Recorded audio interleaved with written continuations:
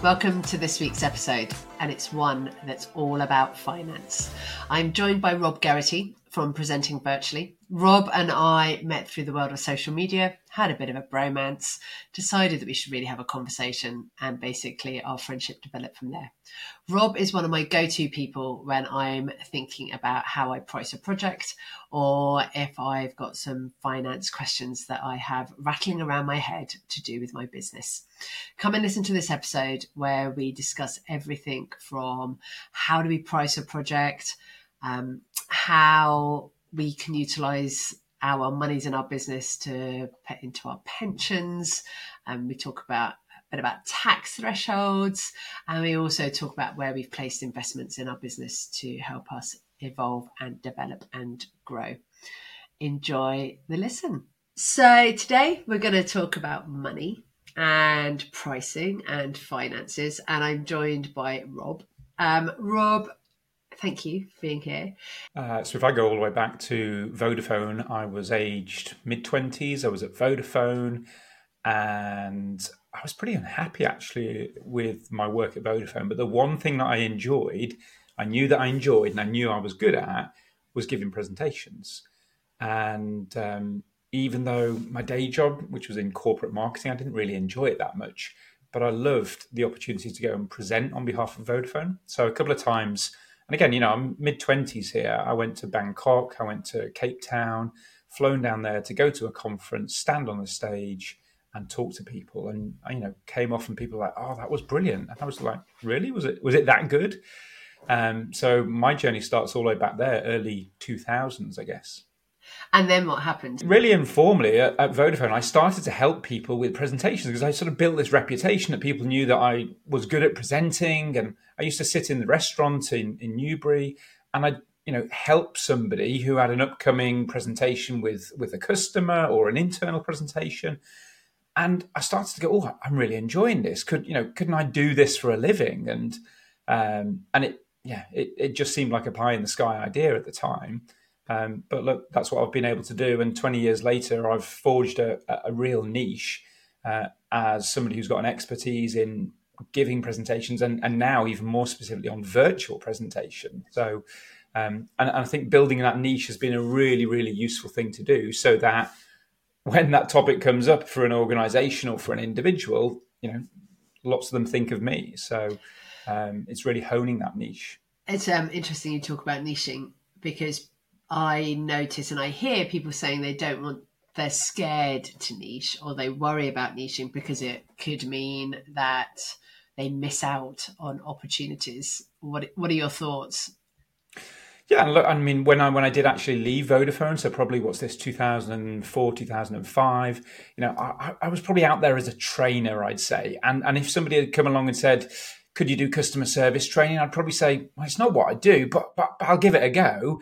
And I can always remember I used to run a course for an organization all about listening and observing. And it just wasn't me as a course. But, they asked me to do it and I could do it. And then, but I think actually what's been so much more enjoyable is niching because I've read all these presenting books. I read them for fun. I read presentation blogs and I've got to go in depth in it. And I've learned more, and the more I've learned, the more I've shared, and the more I've built that expertise. And it just means that every single workshop that I run now, I absolutely love it. Or every single bit of coaching that I do, I absolutely love it because it's on the stuff that I'm really care about and I'm passionate about. And because we're going to talk about money, have you seen a correlation whereby as you've got more and more focused and more niched, it's had a positive impact on your turnover? Yeah, well, I guess so because, again, back in the early days, I was doing work as an associate. And, I think the other thing that niching helps you to do is to then, more work directly with clients. And then, there's a clear distinction between what you're being paid as an associate and what you're being paid as, if you're working directly to clients. And I guess that's, something from a money point of view, I really believe, and again, there's absolutely nothing wrong with doing associate work, but if you really want to earn more money, then that's where the money is. Yeah, doing direct client. Because I guess, so if as an associate, there's a a set amount of days we have in a year, and probably a set amount, like a limit or a ceiling on the amount of money that we can earn. Whereas if you're doing direct client, there's often there is a higher day rate. That's absolutely true. But also you may then have associates who work for you. So then there could be multiple workshops happening in the same period of time. Yeah, I mean, I still think though, if you're working on your own, you're not working with associates, well, you've still got that, there's only so many number of days in the year that you can do delivery. But again, if you're moving that rate from £500 a day to £2,000 a day, well, that makes a big difference. So, I still think there is there's a ceiling in there. But as you say, you start to bring in associates, you can start to be making money on that as well. I don't think there's any reason why. Well, from my experience, we've turned over £300,000-400,000 over the last few years, and that's me with a few associates. Again, it's but also with having a Thursday off. So it's not going for it, gung ho and trying to turn this into a multi-million-pound business or anything. No. Thank you for sharing those numbers, because you and I talk about this quite often. A lot of people that we know, and I don't know if it's a British thing, feel uncomfortable sharing their numbers, their day rates. And I guess I was definitely there in the early days. I felt very, could I possibly say the number to somebody? But that just spoke to my own fears. So one of the things I'm looking to do through this podcast is to enable others to learn from people like yourself about more, like how do we price? How do we structure our pricing to get to a point that we are comfortable with and that works for us as well? Rob, I want to take you back though, because when we were doing a prep call, I asked you what made you go from being an associate to having direct clients of your own, and you told me a really interesting story about Vision 35. Yeah. So again, Vision 35 was something I developed when I was at Vodafone. So as I said, I was unhappy at Vodafone. So I had some coaching and I developed this, and I was probably about 28 at the time when I did the coaching. I developed Vision 35. It was my dream about where I'd be age 35. And I said, look, when I'm 35, I'd love to be married. I'd love to have kids. And I'd love to do work that I absolutely love. I'd love to get really well paid for it. I'd love to be financially free as well and not have to do that work, but to do it because I love the work, but it also happens to be well paid. So that developed from the coaching. And then I actually, when I send out my limited company, the legal name of it is Vision 35 Limited, because that sort of dream of where I'd be age 35 was so important to me that I just wanted it to be everywhere. So as I say, when you get an invoice from me now, it comes from Vision 35 Limited, even though we trade under the branding name of Presenting Virtually. And that piece of coaching really gave me something to focus on and to aim towards. And it wasn't the type of thing that, I got to my 35th birthday and then that was it. There you go. I've made it. It's over. I still feel like I'm working with that now, and I'm 47. I was 47 last week. So I've been on a journey, but it's been a journey that I've been on all that time. And so because of that vision that you had, was that one of the reasons that you then decided to step change from being an associate to having your own clients? Well, I think that was almost the step change that got me out of corporate life and out of large organisation. I'd worked for Accenture, then I'd worked for Vodafone, and I just wanted more. Again, the phrase that was always in my head was freedom and flexibility. But when I first jumped out of Vodafone and I was doing associate work and being paid £550 a day, I was like, whoa, this is amazing. £500 a day for doing this work. So, I was just absolutely blown away with that. But which I sort of look back on now and I laugh at myself. But then I think it's a brilliant stepping stone. So, because to go from earning a corporate salary, 40, 50, £100,000, whatever it is, to being out there on your own is a big leap. And I think we should always recognize that's a huge leap for people. I was just blown away that somebody wanted to pay me £500 for the day. You talk about financial freedom, and you've mentioned it before to me about that being one of your values. How does that show up in what you do now and how you work? Oh, that's a good question, isn't it? So, um, again, I don't want to say I'm driven by the money, and but I am commercial in how I think about these things. So, again, if somebody approaches me and asks me to do something, and actually it's going to take 3 days of my time, and they say they've got £2,000 of budget, then I'm probably going to say no. I might signpost them to look. Here's some people over here who might be able to help, but I'm not just saying I'm only doing the really, really well paid work, but it is a key thing in my thinking. I'm also running a business here. So I'm very much thinking, what's the top line revenue that we're bringing in? What are the costs in the business? How do we ultimately make a profit? What do we do with those profits as well?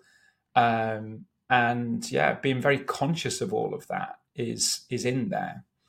That's really interesting. So what are the parameters that you measure to help you know that your business is going in the right direction? So I do look at sales. I've got a really clear view on where we're at for the year on sales.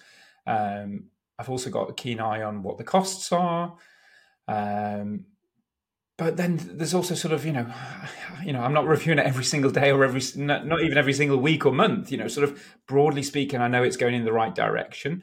I think that, it's a pretty simple business model, isn't it? That we can put out there that the training is going to cost £10,000, roughly speaking. I know it's going to involve whatever, 3-4 days of my time.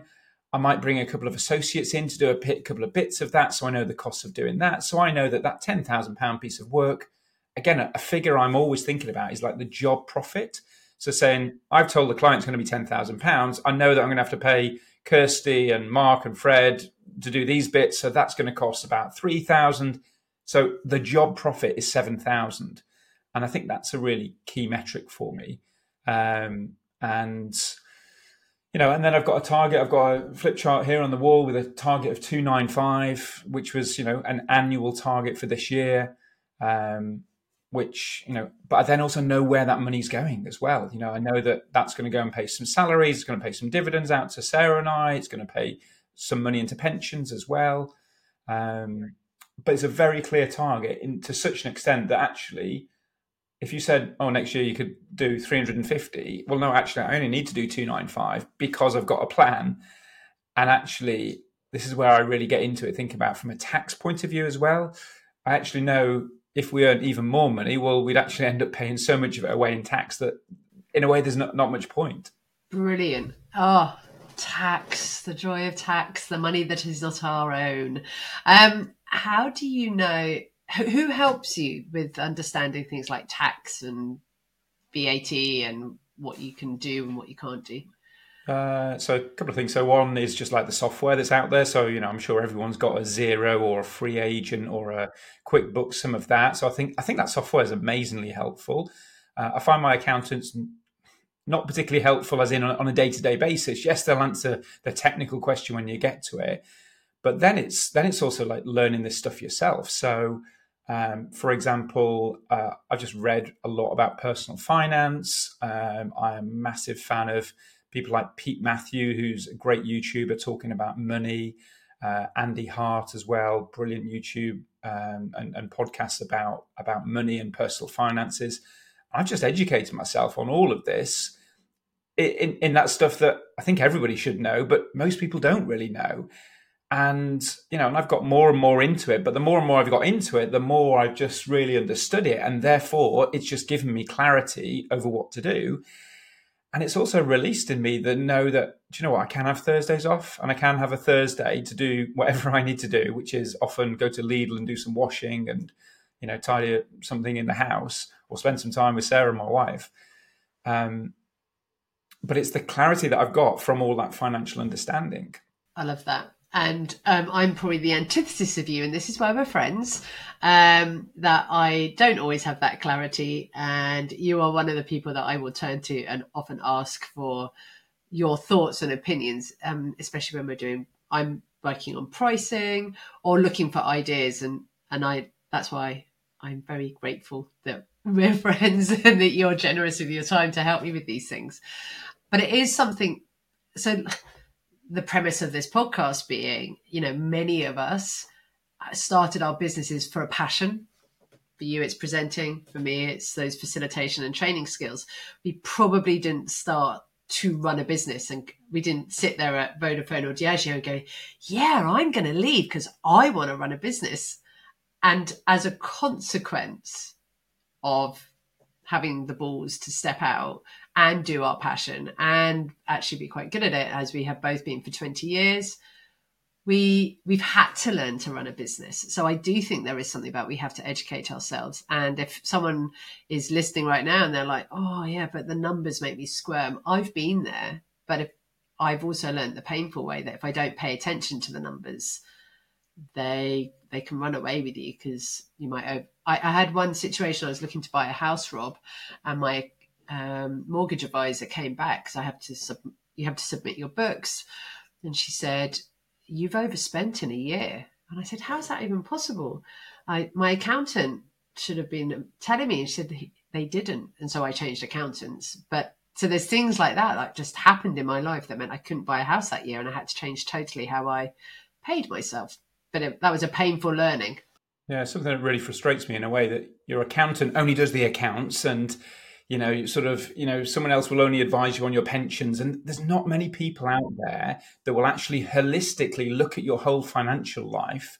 And this is where, and again, it's a growing field, is the field of financial coaching, which is, again, it's not a financial advisor who wants to take your money and put it into certain products and earn a commission. This is somebody who's not going to advise you about products. They're just going to coach you about your money.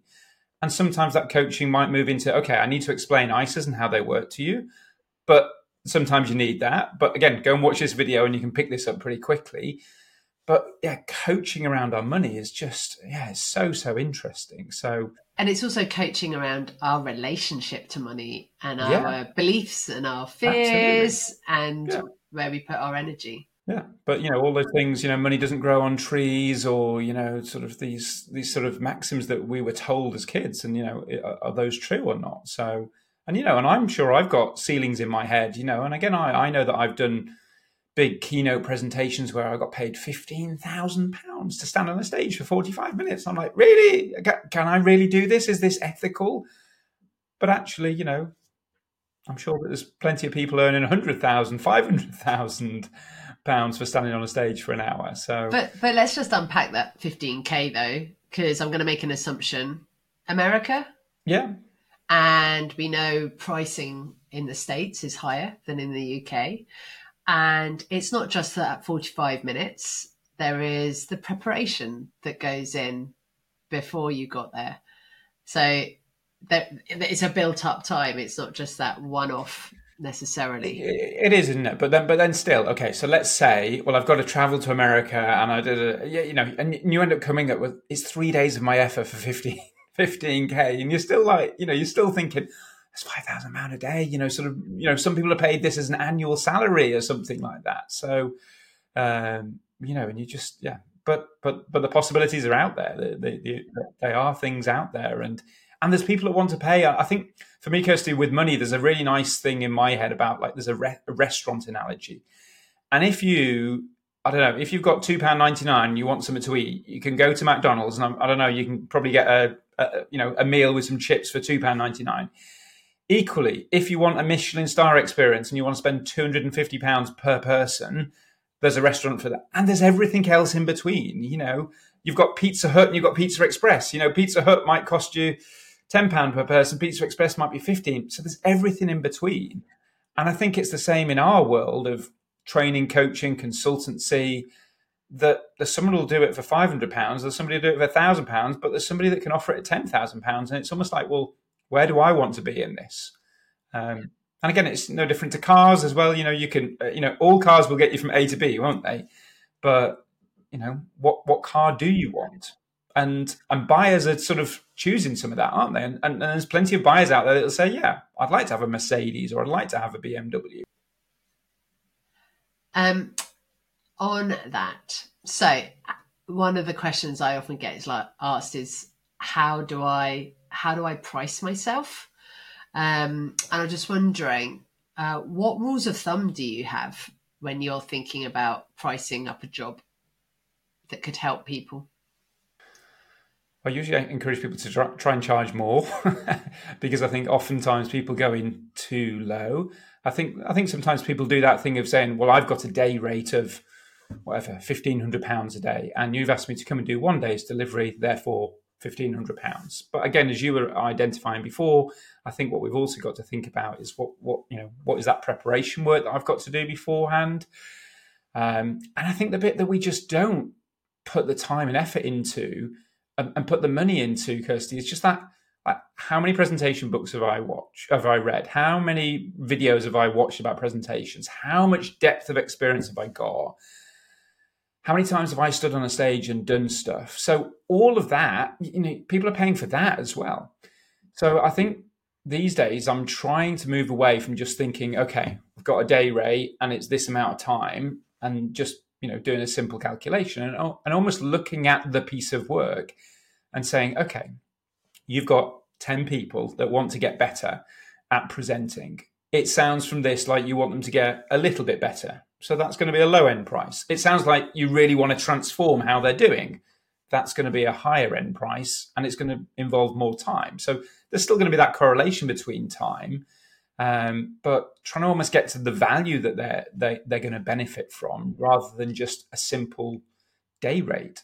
One of the teachers I've worked with before, Daniel Priestley from Key Person of Influence, KPI, you and I both read his books. He talks about what's the outcome that you've got it behind you. What's the outcome that the customer's going to get? So you don't sell time, you sell the outcome, and as you say, like, sell the value. So some things that I would really be saying to people to really think about, though, is, to your point, what is the knowledge and experience that you're bringing? Because that has a value. How much time do you, like, what do you need to design? Or as Jodie would talk about, another friend of ours, are you curating or are you creating? Which I think is a really good challenge to us, because sometimes we say we're creating, but actually all we're doing is refining what we already have. And then there is, like, the visible time that the client might see when you're either on screen or you're in person with them. And I'd also encourage people to think about what happens afterwards, because especially if we're doing something that's learning orientated, there's the embedding phase. So it's not like a multiple virtual workshops, in-person workshop, and then we're done. So it's thinking through all the different aspects before sitting down on a price. The other thing as well, my best friend said to me recently, she said, the blush test. And I was like, and she was talking about it in a different context. But for me, the blush test, is, can you say the price? Can you say the number? And if you don't blush, then it sits really well with you. If you say a number and you feel a bit embarrassed by it because it might be bigger than you would normally say, that might be it, you slightly blush. And that's okay as well, though, because that's probably your stretch. And guess what? The client can say no. You can then go into a space of negotiation if required. And I think that's another reason why I sometimes slightly price higher, so that if required, it can be dropped. And I still know that I feel comfortable and the client feels comfortable. Yeah, and I guess what I often try and do as well, Kirsty, is put forward options. So I'll say, here's the gold option, here's the silver option, here's the bronze option. And it does frustrate me sometimes, and I think I've heard you talk about this, is just sometimes people come and you ask them what their budget is and they say they don't know, which is, again, a bit ridiculous, because it's a bit like me going out saying I want to go out for a meal, but I don't know whether I've got £2 or whether I've got £200 per head. Well, you do have a ballpark.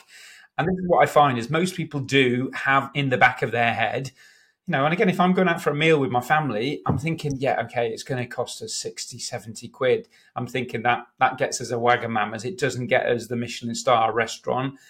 But, so people have got something there. So, quick story.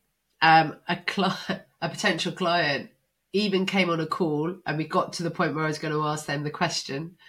And they said, I know what question you're going to ask us because I've just read your post about this, Kirsty, on LinkedIn. I was like, okay, so what's the budget you're working to? And they went, well, yeah. And they looked sort of sheepish and went, I'm not too sure. I don't really have one. I was like, okay. So I then put back a proposal, which was quite low. And I got a reply back that was way too high. It was more than someone in his team's salary for a month. But it was not a big number by any sense. And I was just like, so you did have a number in your head. If only you had shared that, we could have had a more fruitful conversation and saved. And sometimes I do say to people, come on, is it 5? Is it 15? Is it 55? Is it £500,000? And people will balk at something. Say, well, it's definitely not £500,000. You've not got £500,000 here, Rob. Okay, great. So is it 50 then? Well, that would be quite a lot. And just, at least if I can get a ballpark, then what I can do is say, right, you've given me this ballpark number of £40,000. Here's gold option, which might be 45. Here's the silver option, which is 40. And then, you can go back. And the great thing then is if there is price pressure, you can de-scope and you can sort of say, well, we're going to take this out. We're not going to do this bit of the program. We're not going to do that. And therefore, that's going to get closer to where you're trying to get to. So nice. I like that. Something you've mentioned as we've been talking that I just wanted to touch on was pensions. What, as freelancers, as small business owners, what are your thoughts about us having pensions? You should definitely have a pension. If you are not putting money into a pension every single year from your business, then you should be doing that.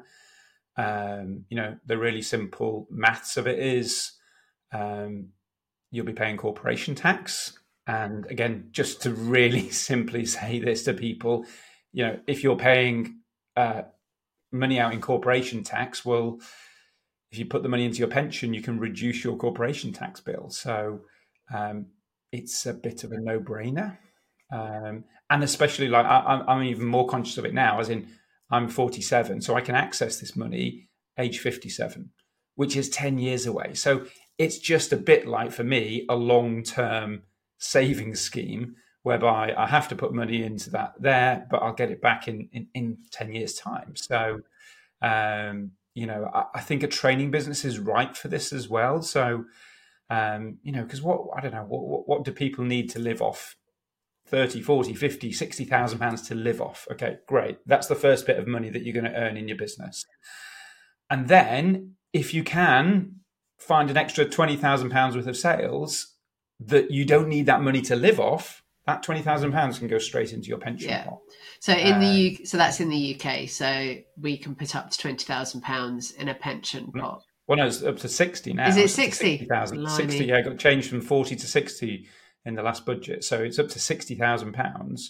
And again, in a training business, gosh, if you're already turning over 100, 150,000 pounds, 200,000 pounds, could you just do that one or two extra sales, which, are the pension sales almost? You're not doing it to take money, because by the time you've paid corporation tax, and if you paid higher rate income tax, that £50,000 worth of extra sales might end up being £20,000 in your pocket. Whereas if you put £50,000 straight into your pension, it's £50,000 into your pension. And look, it's going to get taxed later on, but later on you might not be working, so you might be paying lower rate tax on it. It's a really good point.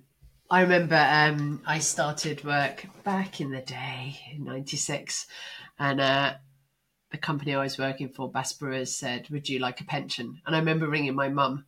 I was living in Glasgow, and her advice has always stuck with me. And she said, well, you've never earned money before, Kirsty. You don't know what it means to have a monthly income. So if you pay £200 a month of your, I think I had £800, you won't miss it, because you don't know what it means to have that. And you should always pay into a pension. And that just stuck with me. So even when I left the corporate world, the first thing I did was set up a pension and just start to put money aside every month. And it's changed over time as I've grown or I've had more money, or less money even. So during COVID, I dialed down my pension payments because I knew I needed to be a bit more sensible. I think it's slightly different here because the whole idea of the training business is, well, we choose how much we work and how much we earn. But again, I'm just encouraging people, if you can just get that extra £20,000 of sales, well, that can go straight into your pension. And £20,000 of sales is £20,000 into your pension, whereas £20,000 of sales, if you then take it through corporation tax and income tax, could end up being half of that. So, it's so cost effective to do Yeah, that. I hadn't thought about it like that. You've made me consider what I'm going to do with some of my leftover monies now. Out of curiosity, oh no, you had a great phrase. We spend money on the business to make money. You said that to me. What does that look like for you? Well, I think the biggest thing I spend money on is probably on sort of virtual assistant type support. So there's loads of stuff in the business that, that yes, I could do it myself, but actually if somebody else does it at, 15, 20, £30 an hour, it just makes more sense that they do that. So I think that is a bit of a no-brainer. So Gemma, who is normally here on a Friday, she spends probably about 8 hours a week working for me. She's on top of all the invoicing. She knows far better than I do where we're at with all the invoicing. So as soon as we've won a new piece of work, she's created a draft invoice. As soon as the work's finished and she can send that invoice, it gets sent. So that is just such a great investment of time and money, because if I can pay Gemma £20 an hour, £30 an hour, and I can do an extra coaching call at £150 an hour, whatever the numbers are, it makes sense. And none of us really got into business to do all of that stuff as well. So, and it's just brilliant having somebody there. I don't know. Again, I've just worked with these 10 participants. Can you connect with them all on LinkedIn? Hey, Gemma, can you do that? So there's a whole load of other stuff. I want to put a whole load of content and get it scheduled to go on to LinkedIn. So again, hey, Gemma, can you do that? So there's loads of jobs like that. So I think that's one place where I definitely encourage people to invest. And then the second thing, and this also comes from my sort of background in technology, is just investing in systems and processes. So, there's a load of software out there that you can use, which is just, again, it's all about, I think, Kirsty, I'll use this analogy last time. For me, it's almost like building a machine. And I think that's what I've been trying to do. And I've used a system called Airtable, which has helped me to build systems and processes that just mean that I can probably do more business because I've got those systems and processes in place. But again, I've probably spent £10,000 developing that Airtable system, working with an expert consultant who's helped me to do that. Not to explain the whole of your Airtable system, but can you just say some of the things that it has helped you systemize, just so people can get an idea in their head? Yeah, so just simply sending out calendar invites. So, if you're a participant on one of our programs, you'll get calendar invites that can be sent from us. It'll tell you the session details. So it'll say, today's session is about how to make better slides. It also has a link there, or it also has a description of the session. Also has a link to a video that people can go and watch, a 60-second video about that session. Also, at the end of a session, people will say, we produce this summary document, a one-page summary about the session. Do you want a copy of it? Yes or no? Well, then it automatically sends it out to people if they've chosen that they want it. So just automating some of those things, which are all things that you think they're lovely to have, but if you try and do it manually, it just takes up too much time. And again, you can give it to Gemma to do, but again, it takes time for Gemma to do it, to send out 20 individual emails. So there's loads of things like that. It's also like a sales CRM system. So again, if I want to say, right, I'm going to go and chase all of the outstanding proposals that we've got out there. Oh, I forgot about that one. Oh, I forgot about that one over there. It's actually worth £20,000. Might be worth it. So just having somewhere that you've got all of that written down, nice, is so valuable. Another question. What investments have you made in yourself? And I don't think it's that much actually in me, Kirsty, because I was reflecting, I was thinking, I think there's lots of people out there that go on a lot of courses themselves. So, the investments in myself was probably in the earlier days of more reading, spending time watching stuff online, but I don't think I'm a massive investor in myself. I think I'm more investing in, as I say, those systems, those processes, people with things like Gemma. Yeah, I don't think I invest in myself that much. So I wonder whether you'd be okay chatting about February 2022 and a voice note that you sent me. And at that time, just for context, Rob and I are friends, and we often voice note each other, and we had a social media bromance. That's how we probably got to know each other, and then made concerted effort to talk. And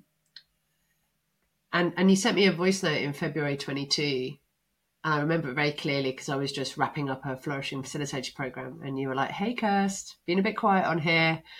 I thought I should just let you know what's been going on for me." And one of the things you said was, we were about to go all in, grow the business. You were feeling super positive about it pre-Christmas, and you then said things just started to shift for you.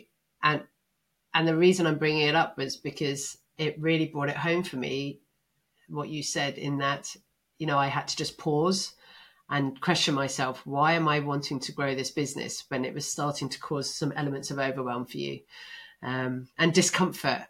And this day and age, we're like told, grow your business, make your money, get your teams in place. And you said, I was just about to sign new people into the team. And then would you mind just sharing a little bit about what happened afterwards? Yeah, so pre-Christmas, I was super excited. We're going to grow the business. I was working very closely with David. He was almost acting as a business partner. We'd turned over, I don't know, about £400,000. So we're like, come on, we can do 600,000 next year. If only we had a sales and marketing person, an extra admin person, if we just ramp all of this up and we've got our system in place. And then the new year came and I was just overwhelmed by what to do because there was so much to do. And it's as you said before, we don't leave organizations to go and run a business, but then there is so much to do because you have got, and I just didn't know which way to turn. And yeah, I used to come out here to the office and I'd sit here and I just started bursting into tears because I just didn't know which way to go. And do I speak to David now? Do I speak to Lorna? Do I, speak to this person, to Sam over here? And it was just all too much. And I guess the decision I've made then is, and it's interesting. David's wife said a phrase. She said, growth is a capitalist illusion. And that really resonated with me because, it was all about getting bigger and growing and earning more money. But actually, and again, I did start to do more work on the finances when I worked out, actually, I don't need it to be much bigger than £295,000 worth of profit a year, which, again, so some people might sound big, but it just felt more manageable. And again, the work-wise, work back then, I was giving it away to everybody. It was all going out to associates. So I was managing a team of associates, and are they turning up at the right time? And somebody missed this session. And actually, it's just been easier to just go, right, let's bring it back in. I'm probably going to be smaller, do less. I'm going to do more of the delivery, but actually I really enjoy it. And actually, that's been a really good decision to do that. I mean, I still work with some associates, but rather than it being 7 or 8 associates, it's probably now 3 or 4 associates. And I am still of that mindset of, I don't know whether I like this phrase, to eat more of what I kill. So, if I sell a piece of work for £10,000, my first thought is, how much of it can I do? How much can I deliver? And I can usually do 80% of it. And then I'll bring in a couple of experts here and there, almost because, I think people get a bit fed up of one voice. And so that's working. So actually, it was a crisis, but I think it was a crisis that it felt like it led to some good changes. You left me in the voice note because I listened to it. You said, I've got a new word for the year. It's simplify. And that really resonated for me, that you were like, no, we're going to simplify. That it does feel like at times our businesses can suddenly grow arms and legs and turn into quite a big, hairy beast. And it's like, how do I contain it? Why am I doing this? And asking myself that question, like, what's the purpose? And but it still get the pangs of, oh my gosh, but I'm not flying around the world, and I'm not, I haven't landed a £50,000 piece of work this year, and maybe that person over there, they're running a bigger business than me. Does that mean they're better than me? So all of that shit's still there in your head. So, but I guess one of the other things I realise is just I've never been a people manager. I'm not. I'm just. I am a creative. I'm an ideas person, and actually, in a way, I prefer being a lone wolf, being out there on my own, rather than you know again, managing a team is just not what I want to do. So out of all that sort of, because I will quite happily create content, come up with ideas for online. I'll quite happily do all the accounting and all the money stuff. I'd quite happily technically solve any problems in the business with technology. I don't mind doing the delivery, the training. I don't mind doing sales. But the one bit that I really don't want to do is manage people.